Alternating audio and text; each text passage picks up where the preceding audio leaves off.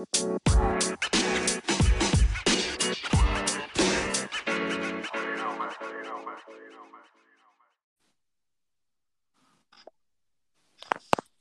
buddy. God damn, it was like 57 fucking tries. Jesus Christ. Yeah, my bad, man. Fuck. Don't ever put somebody in here before me, motherfucker. Well, I emailed you guys both at the same fucking time. I didn't know give a fuck. You know what? You're my bitch from now on for this shit. Yo, so what were you talking to me about the other day? I was at work, man. I couldn't understand I didn't have time to talk to you about it. I can't believe you fucking treat me like that either, because we're fucking supposed to be like best friends, dog. And I call you and I tell you that I saw a fucking ghost. I don't give a fuck what you're doing, carrying federal mail and all that shit. I don't care. You better fucking stop what you're fucking doing and fucking pick up the phone for me. I had a traumatizing fucking experience, Roland, and I reach out to who I think is my best friend. What do I get? Yeah. I get, oh, let me talk to you later.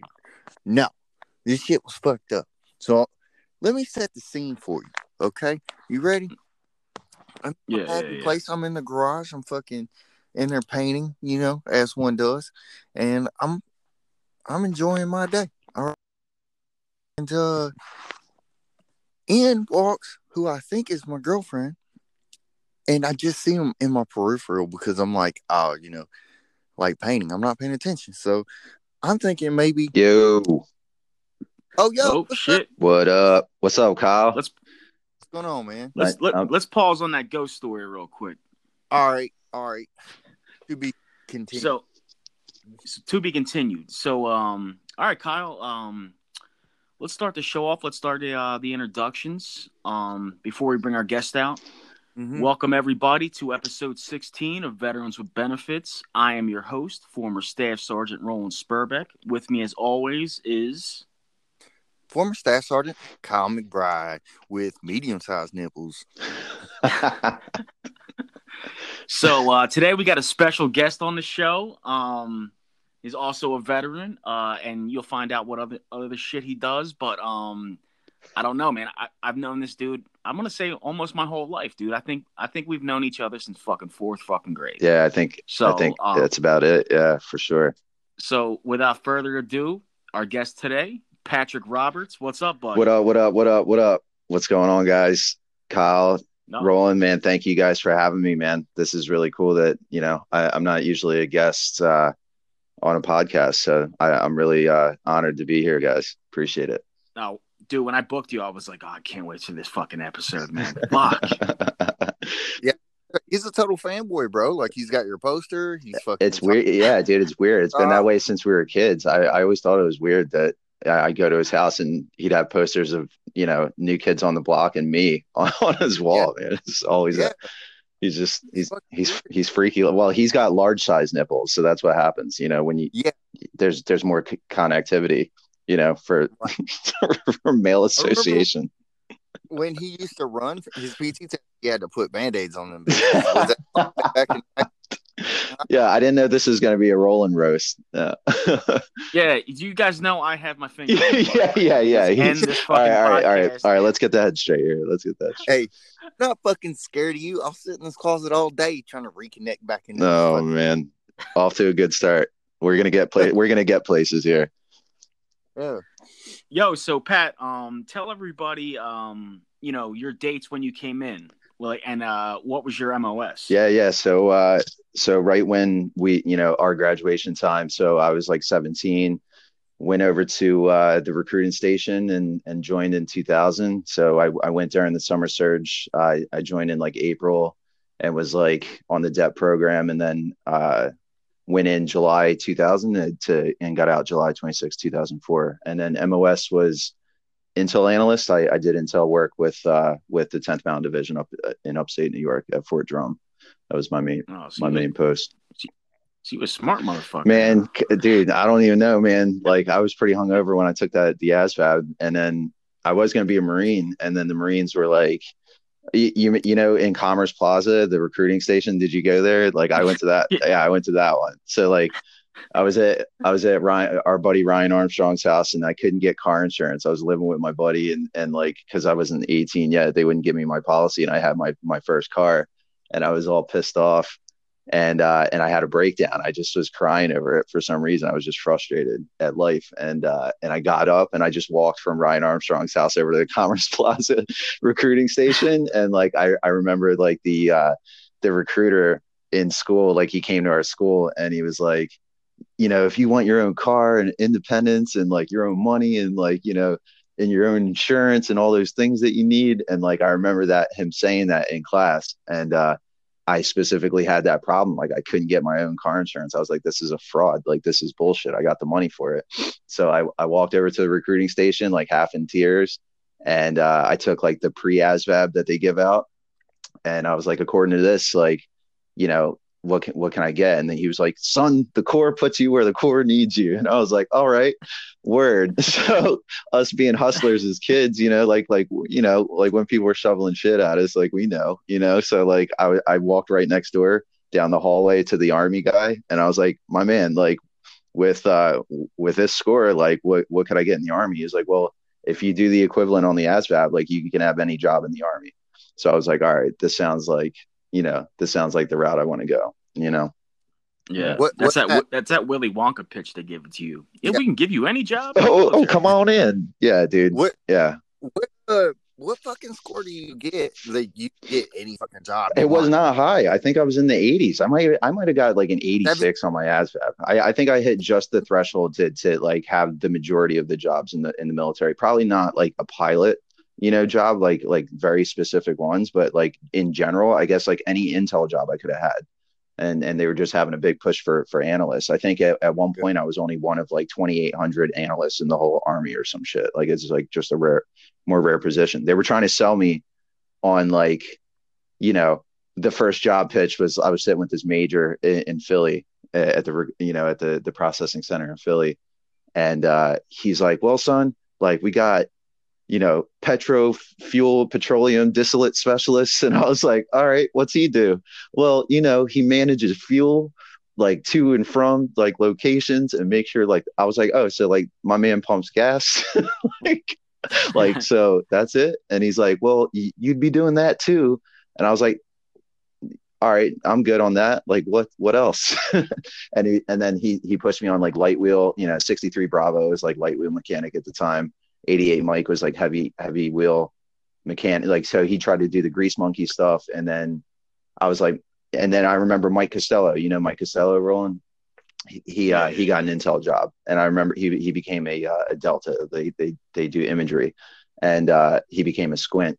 And I was like, well, what do you got for intel?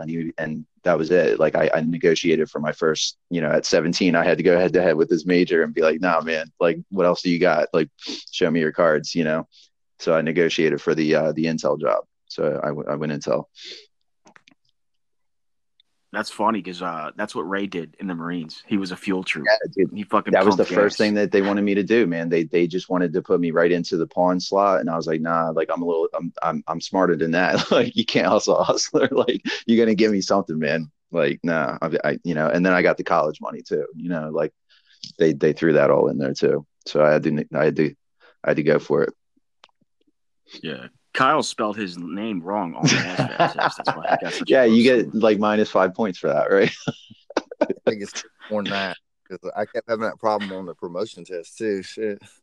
I was definitely hungover too, for sure. Yeah, I was hungover when I took the original ASVAB because it was like close to like it was early enough to where they were starting to have like graduation parties, you know what I mean? And I was definitely hungover taking the ASVAB. I was like, I don't know how I'm going to do on this. It was funny, man. Yeah. First time I took it, I was in military school, but like I scored all right.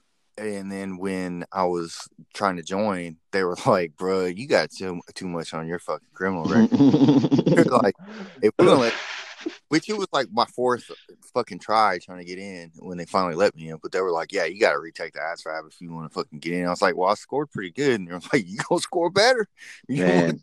Wait. It was one of those situations like that Marine recruiter told you, you're going to go wherever the fuck we say. You know? That's it, man.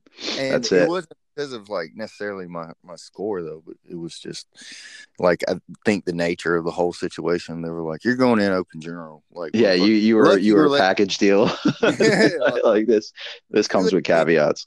If we say suck the shit out of the planes, that's your job. So what'd you end up doing? Yeah, and same thing as Raw. Oh, gotcha. Yeah, doing the packing shoots. Yeah. How'd you think we met? Like on one of those Christian mingle, but for just hey man, I know how he gets down, man. You know, right. I know how he gets down. Right. Christians. I'm just hovering that. Yeah, he's like Kim Jong-il. He's just like, any day now, any day. Oh, he did the voice. Oh shit. I mean, that's essentially the that's basically the impression of my grandmother. I just go to that for my Asian reference.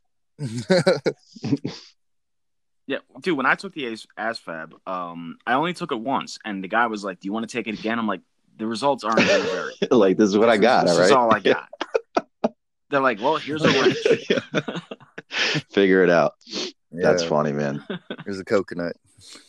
I mean, it was payoff for all the tests that I failed in high school. You know, it was like, all right, give me a bone here. It's like I did okay on the ASVAB. Like I didn't do good. I did okay. All my other friends, all the other Intel guys were, they all got A's. You know. Yeah. Kyle, we're gonna have to research for like one of these future episodes. We're gonna have to get some questions off the ASVAB and start asking our guests. Oh boy, quick way to burn up 45 minutes, bro. So Pat, man, he tells me that you got a pretty cool vocation. You know, like Roland takes naps, and you. Wait, hold on. What was yours? The phone was fuzzy real quick. What was your hobby, or what was your thing? Oh, I paint. Oh, you paint. Oh, dope. Oh, yeah. So I guess this would be where I say I'm a lyricist. Okay. Yeah. So I dabble in some music, and I enjoy photography too as a hobby. But I'm a performing artist on Yeah, doing some music stuff. So as far as photography, it's not just like your own dick pics. I mean, I'm still looking for the lens that can capture all of it at once. The Hubble telescope. Yeah, I'm seeing Venus, but I still can't capture all of it. I don't know where I got to get there. So Pat, when you got out of basic, where'd they send you? So basic was Camp Snoopy. Went down to Jackson during the summer surge, which is like the heightened summer months, and then after that went to Fort Huachuca for Intel school out in Arizona for I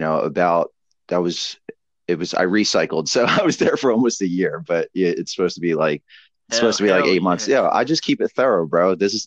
We're from South Jersey. Don't expect too much. Like, we're slow to get it. I got recycled. We're slow to get it, and then once we get it, we teach it. We got to master it. Get that 10,000 hours.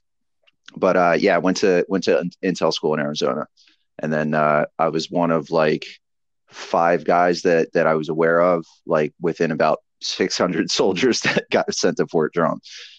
Which is not the primary choice on the wish list, typically for most people.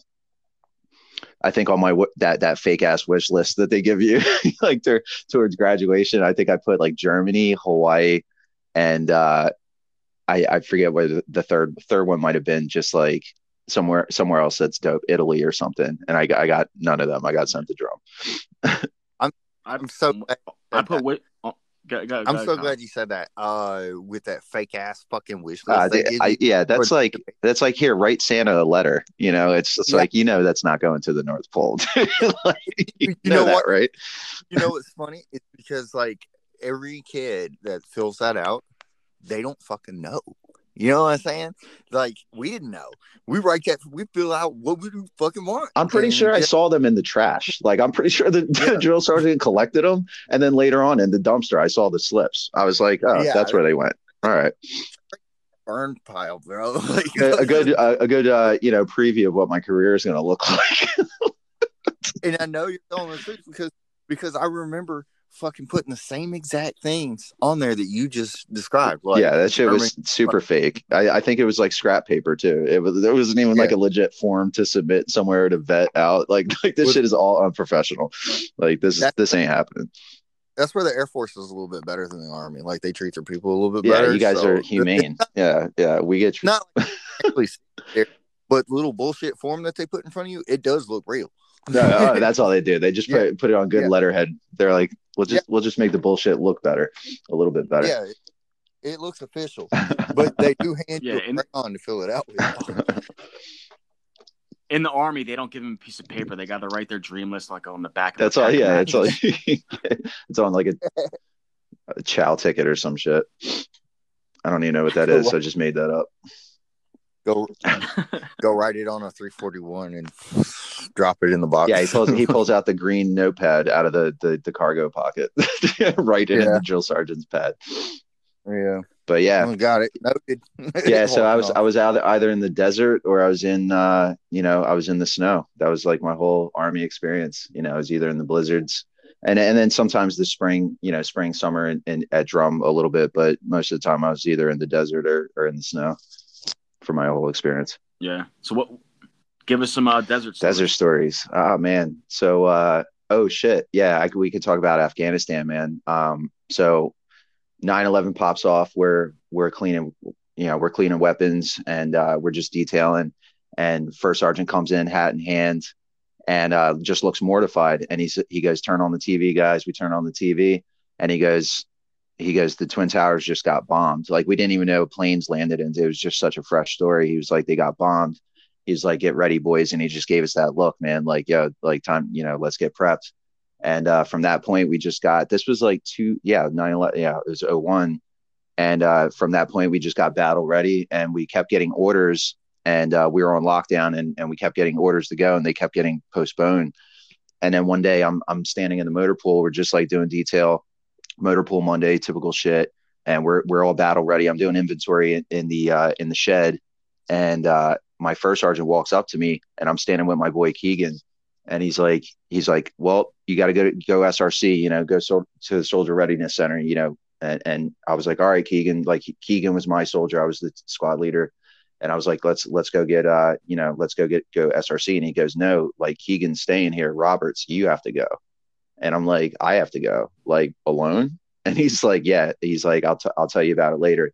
I go SRC. I come back. He sits me down. He goes, "You've been selected from our company."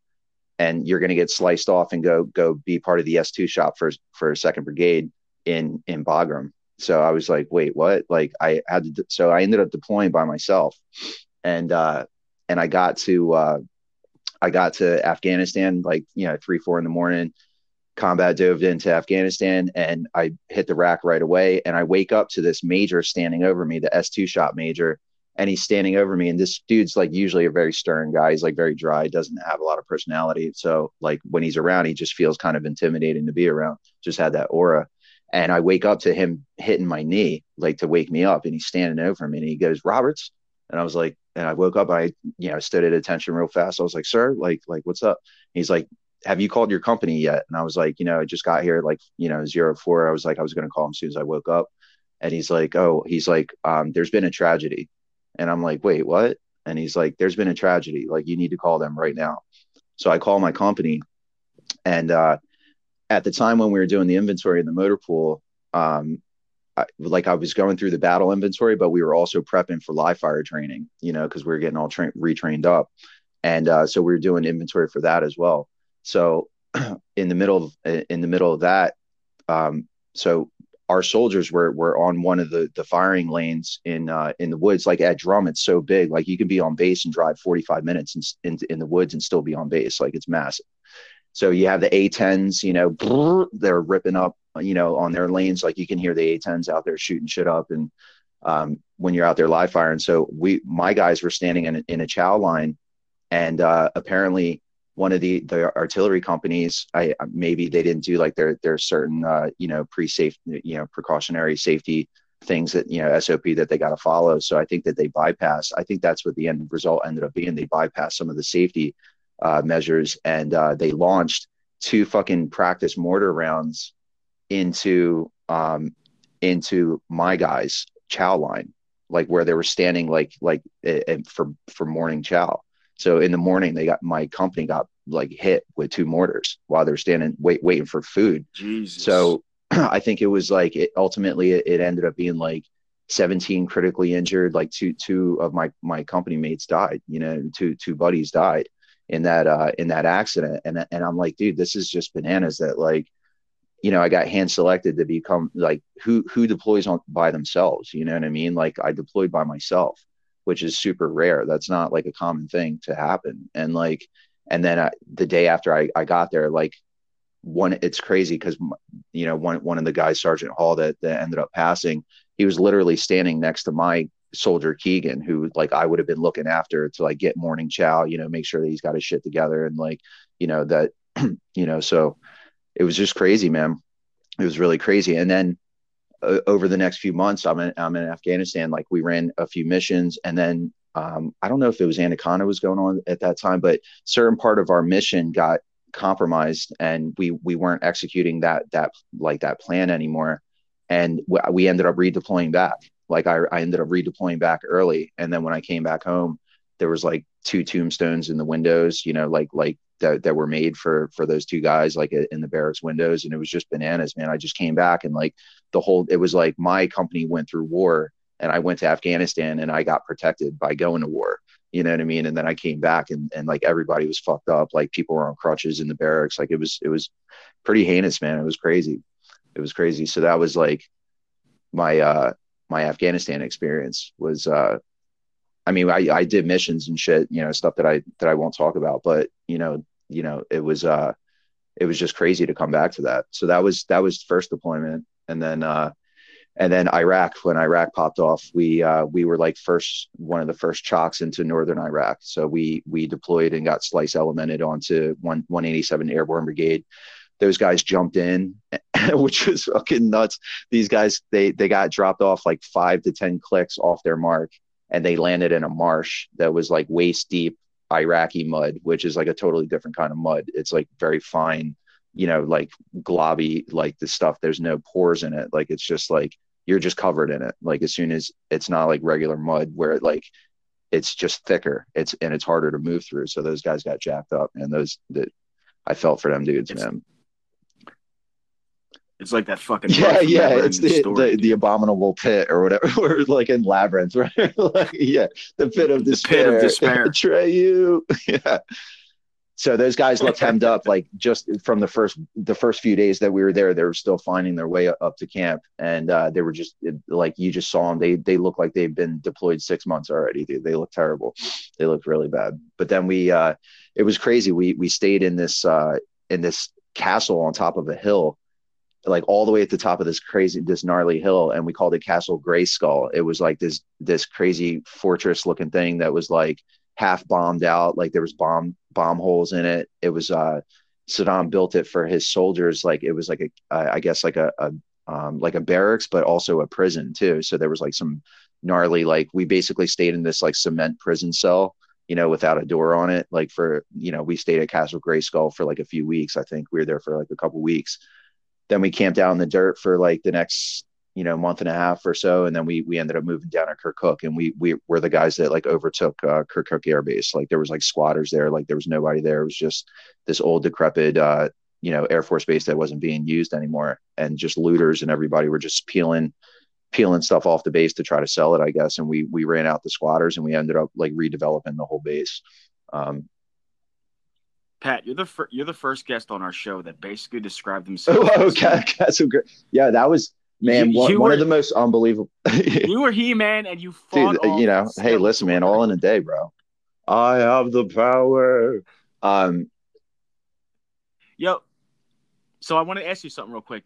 So like, what point in your career did you really start getting into hip hop, man? Hip-hop? Like, I mean, you know, our childhood, you know, like hip hop was always prevalent, being in South Jersey, Philly, like it's always laden with hip hop. So, and we came up with that like harder, you know, golden era boom bap stuff that was on the radio at the time, which was amazing. But, you know, like, so we were always fans. You know, I know that you liked alternative too, but like, I was always a fan of it. And I, even at that time when we were kids, I was like diddling with, you know, different instruments. My mom played in a couple bands growing up, so I was always around music.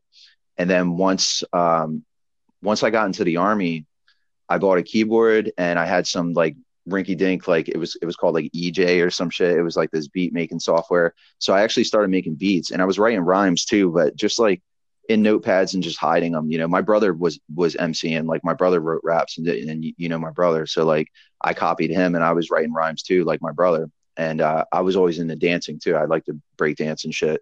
I was always into b-boying and just the culture. And then started making these like corny beats, in the Army, but I thought they were dope. So I just kept going. And I was like, man, like one day maybe I'd like to participate in music in some facet, just being such a fan that I don't know like what medium I would be in, like if I would say things like words or if I would just make beats. Like I like doing all of it, but I was always too afraid to actually this coincides with military stuff too. So like so I was always afraid to like rap in front of people, like with like my voice, like I was always uncomfortable with that. And then it was crazy. So I just continued to keep writing raps, but I would just like rap in the mirror or like just by myself. It was just kind of like my therapy and just getting out like tough life shit, out on paper, and just always was my therapy. And then in Iraq, I would write raps all the time. There'd be certain guard shifts that like you're inside the base, so you're not at like the front gate. So like you got to pay attention, but like you're out there at 3 a.m, like there's nobody out there, just the stray dog that's hanging out with you, eating all your beef jerky. Like that's the only buddy that you have at that time, So I would write raps at those like innocent hours, when just shit was finally calm. I would write raps. And then we had a barbecue. I got off shift. I worked 9 p.m. to 9 p.m. to 9 a.m. And then once I shifted from 9 a.m. to 9 p.m., then at 9 p.m., sometimes they would have like late night barbecues and some guys would sneak some beers on base, or a bottle of whiskey. Like I snuck a bottle of whiskey from downtown. I bought off a kid for like $20. You know what I mean? So I kept that in my rucksack. So every now and then I'd get a little shot of whiskey when I had a rough day or something. And so we go over to this barbecue. I'm hitting the whiskey, I had a couple beers and we were just thrilled to have like a drink. It was like one of the only drinks I even had the whole deployment. And we had this wild barbecue, and it was funny. They made a slip and slide off one of the bomb bunkers, and it went into a sand pit. And these dudes are like belly sliding down this cement pyramid into the sand, like this water in a sand pit that they made like to slide into. It was hilarious. So they had a DJ that had like all the PA stuff from like the PSYOPs guys, like they borrowed PAs and stuff, and set up a little makeshift like tiki bar looking two CD players, like a janky DJ setup. But it was dope because he was playing music for us. So we were, it was like we were having a party. So it was ill. So we start partying and he starts throwing on beats. And for the last couple barbecues that they had a couple rappers just come up and have fun and just freestyle on the mic. So then there's a couple rappers, they go, and then they had then the DJ throws on Dead Wrong by Eminem and Biggie. And I've always been a huge fan of this song. Like this beat just instantly gets me. And like, I just love this. I've always loved this track, and it's just a gritty track. And when I heard the beat drop, I looked at my boy Bennett, Bennett was like my console. And we're still homies to this day, but he would always listen to my raps. And I'd be like, what do you think it is? What do you think of that? He'd be like, yo, like, that's dope. That's, work on that. But like, he would critique me. And so when I heard the Dead Wrong beat drop, I looked at Bennett and I gave him like gas face. I was like, oh shit, like this is my jam. And he's like, yo man, like get up there, spit, bro. And I was like, nah, man, like nah, like nah, I'm not ready for all that yet. And he's like, yo, just go. And I was like, man, like, when the time is right, man, when the time is right. And he's like, yo, and he looks at me dead ass and he's like, when's the right time? And that was all he said. That it was mad basic. And I looked at him and I was like, yo, like, I don't even know an answer. I don't have an answer for you. So I had no choice. At that moment. I was like, yo, like, this is that moment. Like you have to create it. So like, I legit got up there. It was me, like several dudes, probably like 5 other MCs. This one dude, I remember his last name being Sample. He was super dope. And he was a true lyricist. And the other dudes were just having fun. And Sample would go up and he would spit. And then, Sample passed the mic to me, and I jumped on the mic and I just true freestyled, like I might have started off with like 2 pre-written bars, and then I just kind of blacked out and I just went for it. And when I got done, like when I started, there was probably like 10 people around like the booth listening to what was going on. By the time I got done, there was like 20, 30 people, you know what I mean? Like up to 50 people out on the pad, like everybody throwing hands up and stuff and just having a blast. And like, we were having a good time. And then it was like, I think the last bar was something super cheesy. It was like, I'm half man, half amazing. Step up in your booth and lead the microphone. And I left the microphone blazing. I put down the mic on the tiki bar, and everybody was like, "Oh shit," you know what I mean? Like, it was just one of those moments. Like, it was a build up, and then I mic drop. And then like even up to like 6 months later, like when we were redeploying back, like I had cats coming up to me like, "Yo, you're the cat at the barbecue, man. Like, keep going, man, keep going." So it was like the first time I really exposed myself. There was some level of acceptance that was really refreshing to me, you know what I mean? Because I was so introverted about certain things, about my expression. I was introverted, so it was dope. It was validation, man. And you know what? Being in that situation, your buddies back then are some of them are going to be like, nah, you got, you work on this. But I'm guaranteeing you 99% of them were like fully supporting you, because when you're in that situation, man, everybody's like your family. True. Nobody wants to which is also anybody. can be a mind bender too, because you're like, yo, who's giving me too much validity too? Like I need. So that's why like I mess with Bennett, because we were like soul brothers. You know what I mean? I'm like, yo, like you got to tell me if this is dope or not. And he'd be like, yo, like I would probably fix that part of it. Like that's not flowing. You know what I mean? Like he would really interject, and like I respect like critique and constructive criticism more than I respect reciprocation in a false way. You know what I mean? Like, and not that it's false, like it's still sincere, but I don't want coddling, especially in hip hop. Like, you don't want to be coddled. Like, you need to, and that's why I love being from, we're from Philly, where we're from an area where it's like you sink or swim. like there's nobody's going to be out there wiping your ass. You know what I mean? Like, you got to go out and earn it. So. Yeah. Because you're back home, like singing there. Yeah, you got it. I go right for that guy now. I look for that guy. Like, as soon as my set starts, I'm like, all right, who's cross-armed Jimmy in the back, being a wallflower, trying to hate. And then, now it's to the point where, everybody's participating, and then that guy looks weird in the back, and then he's forced to join. And I'm like, you're not going to get away. Like, you're going to become part of this. So I really enjoy going after that guy. So now I aim for that. So I'm excited when I hit the mic now. But yes.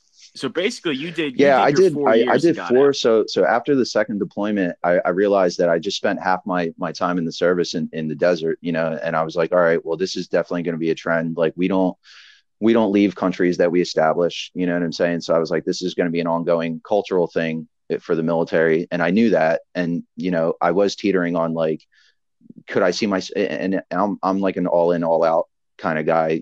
I was like, yo, like, am I going to go 20? Because if I'm going to go 20, then I'm going to commit and I'm going to negotiate for like my next base and do this shit. Or am I going to go start a civilian life and actually just have a life, and use the tools that I've taken from this and the experience and use it to springboard, which was also a choice. You know what I mean? For me, I never went in like thinking like I'm going 20 hard. I mean, I come from a military family. My grandfather did 25 in the Air Force.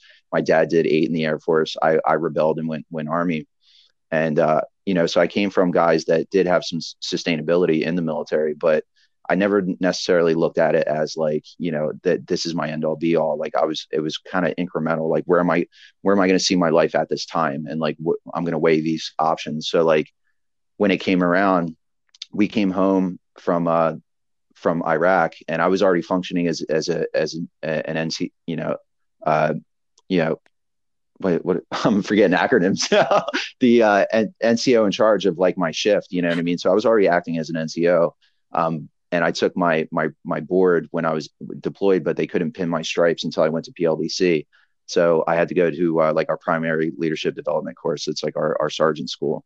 So as soon as I came back from deployment, I went over to the sergeant school barracks. Like, I didn't even get to like settle in. I just went straight to PLDC, started training to be a sergeant and get my stripes. And then literally halfway through PLDC, and my head's still like spinning from deployment, and I'm going right into this new training. And then my CO sits us all down and he goes, yeah, like, we just got orders. And I was like, for where? And he's like, Fallujah. And at the time, like Fallujah was like, it's always been a hot spot, you know? And like, I was like, bro, like you can't be telling me this. Like, I haven't even gone home yet to say hi to my family. You know what I mean? So I was like, damn, man, like, all right, so now we have to just stay battle ready. And now we have to prepare for Fallujah. So we get battle ready. He's like, continue to go to PLDC. I'll keep you posted on orders, everything like that. So I continue to train to you know, going through sergeant school. And then we have a sit down at Chow again. And he's like, you know, like Jones, you're going, Smith, you're going, Roberts, you're getting out, and then you're going, and like the next person's going. I was like, wait, like getting out of like deployment, like he's like, we'll be able, like I was stop loss at the time too, because like I said, I was one of like several thousand analysts in the whole Army, so like it was just a rare MOS, and like they wanted to retain all that they could. So my MOS was stop loss at the time. So I was like, damn, like I'm due to get out next July. And this is like, you know, this is like the summer, like I'm getting out next year, you know, essentially. And like this was, I'm going through, I might be getting, I was supposed to be getting out in like maybe 6 months or something. It wasn't even a year. It was like maybe a half a year. And then he was like, well, he's like, I'll tell you what, like we can talk to the base commander and we may be able to get your stop loss lifted. And he's like, I think that if you want to get out of the Army and ETS this July 26th, and this is like April, he's telling me this, he's like, then I think that we can get that done for you.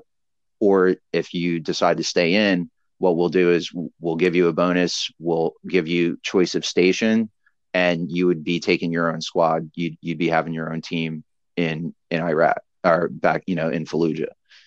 And you'd be NCOIC of that, you know, that team. And, you know, dude, bye Fallujah. Right. Bye, Fallujah. Yeah, straight up, dude. Like, I was like, nah. So like even as tempting as like I was thinking like Hawaii, you know what I mean? Like, I could get stationed in Hawaii. Like I have a little bit of money in my pocket. Like I know I was experienced enough in the Army at that point to actually start holding on to some of my deployment money, you know, like I wasn't blowing it all. So I was like, man, like I could stack a little bit, and like I'm still single. Like I have no roots, but I was in love with somebody. So I was like, like, you know. Was she a stripper? No. Actually, she was, I mean, you know, you can fall in love with those things, you know, easy sometimes, but no, she was actually one of my best homies in my company. He was like one of my best friends at the time. It was his cousin, and like we always hung out. We would go down to Manhattan and party and like go out, but she would always have a dude around, and like we didn't have that kind of connection. We just hung out as friends. And then while I was on deployment, like since Nate would be out doing human stuff, like human intelligence stuff, and he'd be out in the field, she'd email me and ask about her cousin, like, how's my cousin doing? I'll check in with him and stuff. And like, Pat was in Jody. Only if that dude was, you know, hooking up with his own cousin though. So it was mad fun. They were from Pensacola. It was mad funny though, because like I remember her emailing me one day, and she's like, you left this ring. I think you said your dad bought it for you, because my dad passed, so the ring meant a lot to me. She's like, I've always kept it. And I just thought that was a funny email that she wrote me. So as soon as I saw her, as soon as we came back from deployment, my homie Nate was getting married. And as soon as her and I looked at each other for the first time, like one-on-one, I met up with her in Manhattan to fly out to go to Pensacola. And we spent the weekend together. And as soon as we looked at each other, we were smitten. You know what I mean? It was like we looked at totally new people. I guess I had the dog face of war on my face. Like I became a man, you know, while I was away since last time she saw me. And then we fell in love after that. This shit sounds like Wedding Crashers, bro. And then we were married a year and a half. It was quick lived. It was quick lived. Yeah. It was crazy. That young shit, you know, that young, fresh out of the military mindset. You know, everybody we're all scared from the trauma, from certain things. We all want to settle down. You know, when you deploy, you come back, you want to like just get peaceful, you know? So, you know, that's it's funny that you brought that up, man, because like military has like such a high divorce rate, man. It's bad, man. Everybody I knew, and even me, I thought I was impenetrable. You know, my girl left me like while I was in basic. I was like, damn, like it was, you know, a lot of growing up to do while you're there too. You remember, like we're in there when you're younger. A lot of love leaves when you go to college. Same thing, like that. Everything dissipates. The energy. Yeah, and man, it's a lot of serotonin and bullshit in your fucking brain. That's stuff that makes you want to just, man, you go into that on base club for the first time, bro. You get a little Incredible Hulks in you. Yeah, you fall in love. It gets all blurry. It gets all blurry. Yeah, you go up to you go up to Canada when you're not supposed to. Sometimes, you know what I mean. Shit gets blurry, bro. Yeah, and you're full of hormones because you're young as shit. We would do that. We would do that all the time. We'd sneak up to Ottawa all the time, and that was like our spot. We loved Ottawa. Like, Canada was awesome to us. Like, they loved, for the most part, they love soldiers too, so they always treated us well. But yeah, Canada's the spot for sure. Yo, so damn, already this episode. I yapped that much. I told you, dude, it goes by quick. Yeah, it goes by so fast. I'm telling you, man. But you know what, dude? We're gonna have you back on. As soon as we that'd be sick. Yeah, I would love. Dude, this is great, man. I'm happy that you guys are doing this, man. Giving an outlet, So we got these boner round questions. Think about. So give yourself a. You know what? Boner round questions. Start this off real quick with the bonus round questions. I'm never gonna hear bonus ever again. It's gonna be boner from now on. Yeah, the bonus. We should get a fucking shirt that says it. Anyway, so check it out. Like, if you could give advice to anybody who is just joining the military, go Air Force. All right. I mean, like for like advice, like on like personal or professional. Whatever you want to say to them. Like, I would say if I were to rejoin, I'd go Air Force just for the lifestyle, you know what I mean? And and the sales ability of your occupation when you get out, if you decide to get out, and have heart. You got to have that heart, to get through a lot of that shit. So you better have heart and get your heart straight with your mind, and have both them strong, you know what I mean? And that's it. Keep them together for sure. All right, and here's my second part of my question is you said you joined in 2000, right? Yeah. Yep. Yeah. All right, so we just rolled into the good year of 2021. Thank God 2020 is over with. However, if you would have stayed in, you would have just now been retired. Craziness. Yep. And I'm this sexy still. It's crazy, Right. Yeah. Yeah, good for you, man. I've seen it. Yeah, I've seen it. Like, what do you have to say to people that are on the fence that have done a couple of years, but they could go either way. They could go, let me stay until retirement, or let me get out and see what I can make of myself on my own. Yeah, for sure, man. I mean, like for me, it was definitely intimidating getting out, but I'm a scrappy person regardless of where I go. So I always knew I could make it in or out. But for the guys that are teetering and they're thinking about it, just, have realistic expectations, like if you stay in, like expect to get deployed, expect to have that threshold of like, be in it 100%. Like, don't stay in and be in it 75%. Like, be in it and go for it and fucking execute and protect soldiers and lead and like contribute to the culture and contribute and be a good leader and influence to those around you. You could help save lives when you're doing the right thing. And right. Like, I've seen a lot of shitbags and a lot of good soldiers. Like, seen a lot of shitbags stick around in the military, just collect and get by, and just don't be that dude. Like, contribute while you're there. You could say straight up, yeah, all right. Boner. They're good boner questions, man. I thought those were. All right, let's get to the bonus questions. Okay. Gotcha. All right. No, those were Kyle's boner questions. Okay. All right. First bonus question. All right, Pat. What is your favorite go-to? Man, cereal? I got two. I got to give them even props, man. Fruity Pebbles and Reese's Peanut Butter Puffs. Straight up. Easy. Okay. This is the go for you. Man. Tupac or Biggie? I can't. It's just the two different people. But I'm saying if I'm riding in the car, Biggie. If I got the headphones in, probably Pac. Yeah. Okay. All right. Now, this next question, without any of the, forget about all the controversy with these people. I want you to rank these from best to boy. worst. Rank these mics. Jackson, Jordan, Tyson. Man, Jordan 1, Tyson 2, Mikey 3. Just because fucking there's just questions. There's just questions. I love them, but there's questions. Yeah. Okay. Next one. If you could have any superpower, what would it be? Man, I don't know, man. True wisdom.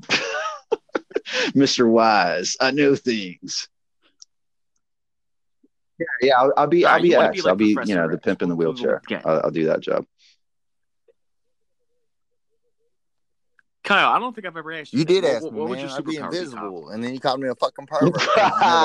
Straight up, dude. That's straight up pervy. Boner, invisible boner. Yeah.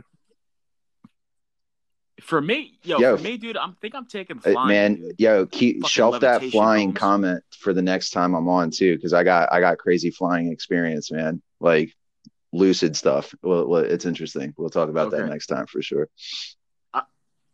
I'm always making notes. So, Word. All right. Final question. All right. Which is the better feeling?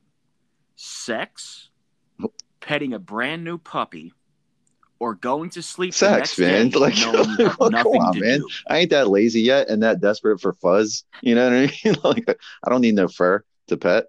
See, Pat, where your answer comes from? It's still good. Yeah. It's still good. It still works. Yeah. I think you're like really trying to sell that to us. Like maybe you actually. I'm trying to pick up the. We're trying to pick up the female fans for you guys too. There's female vets that need to get on here.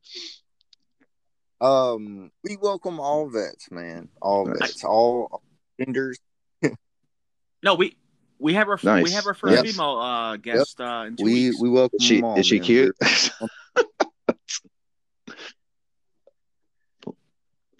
Yes. So, all right, before we get out of here, Pat, plug away, man. Anything you want to plug? You want to talk about any future? I want to give little Dookie a shout out. You know what I'm saying? D-roll, jelly roll. No, yeah. So I guess like one of the most exciting things I got going on now is I got a solo album coming out, produced by my man, Big O, the producer, out of the UK right now. So we're dropping that on the 12th of February. I'm very excited. This is like my first solo effort, and it's family friendly album. There's no curse words on the album, which is like a huge accomplishment for me. But that's called The Complexity. If you want to check me out on the social side of things, my IG is PRAWB, PRAWB. That's what I go by. That's my stage name. Patrick Rises Above Whatever Boundaries is the acronym that it stands for. My name's Patrick Roberts. But yeah, man, I'm part of a duo called the Jerzadelphians, with a Z.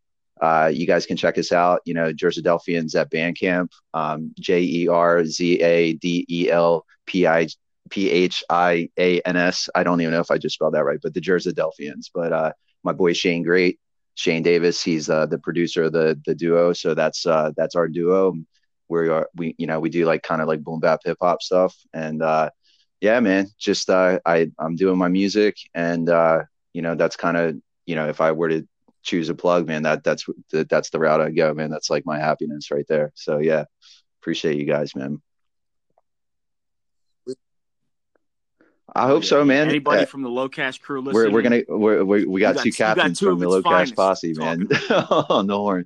Yeah, I hope so. We got to shoot this out to everybody, man, for sure. Absolutely. I got something I need to plug real quick while we're doing plugs. It's called Slick Willie's Novelties, and it's owned by dude. See what I gotta do. It's fucking owned and operated by an active duty member who's fucking cool as shit. He's our people, man. His name's Matt Wilson, and hit up his little business, man. Oh, he hooked us up with a 15% discount for listeners, and the discount code is VW. Order something from him. VWB is your discount code, 50% off from Slick Willie's Novelties. Is it a sex shop? Is that? Go check him out.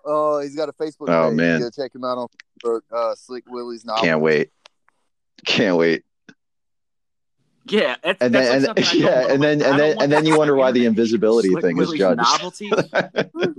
Your only plug is a plug. Is a plug shop.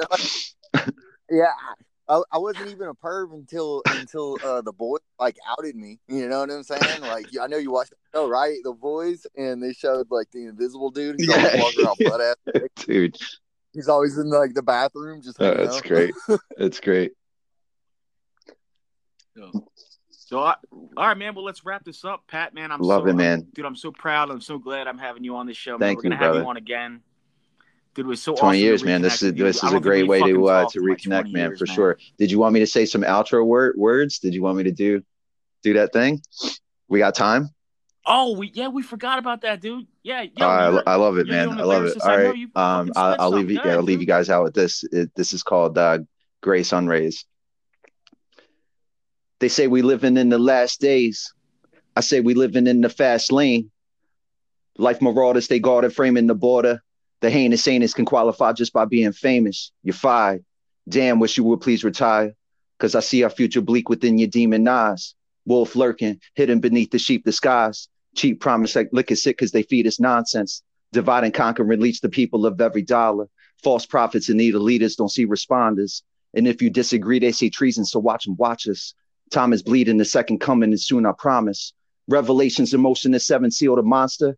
Spread the plague incubation ready for Satan spawning. Never yawning, I'm steady flying in dreams high above the black clouds so I can see the morning. Because I've been sent on this mission, this pen is prehistoric.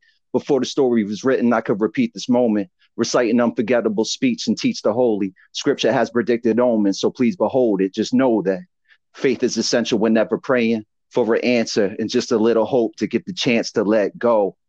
But don't let go. You gotta let go. You gotta let go. But don't let go. Listen, yo, everybody just hold on. I know it's hard because the hurt's so strong. But I promise it won't hurt for long. Yeah, the sun shine down, but first the storm. You got to get by. I got to get by. We got to get by. I said we got to get by. Thanks, guys. Man, love you guys, go buy man. This dude's album for sure, man. Out. I'm not fucking for playing sure. With you. All right, let's get out of here, man. Rest in peace, Joey. Rest in peace, Joey. Thank you, guys. Yo, peace, man. Much love, yo. Appreciate you guys. All right, peace out. All right. Hoo-ah.